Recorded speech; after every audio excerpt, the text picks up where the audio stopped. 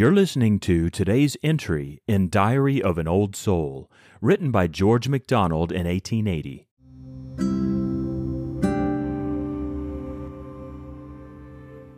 Lord, in thy Spirit's hurricane, I pray, strip my soul naked. Dress it then thy way. Change me for all my rags to cloth of gold. Who would not poverty for riches yield? A hovel sell to buy a treasure field?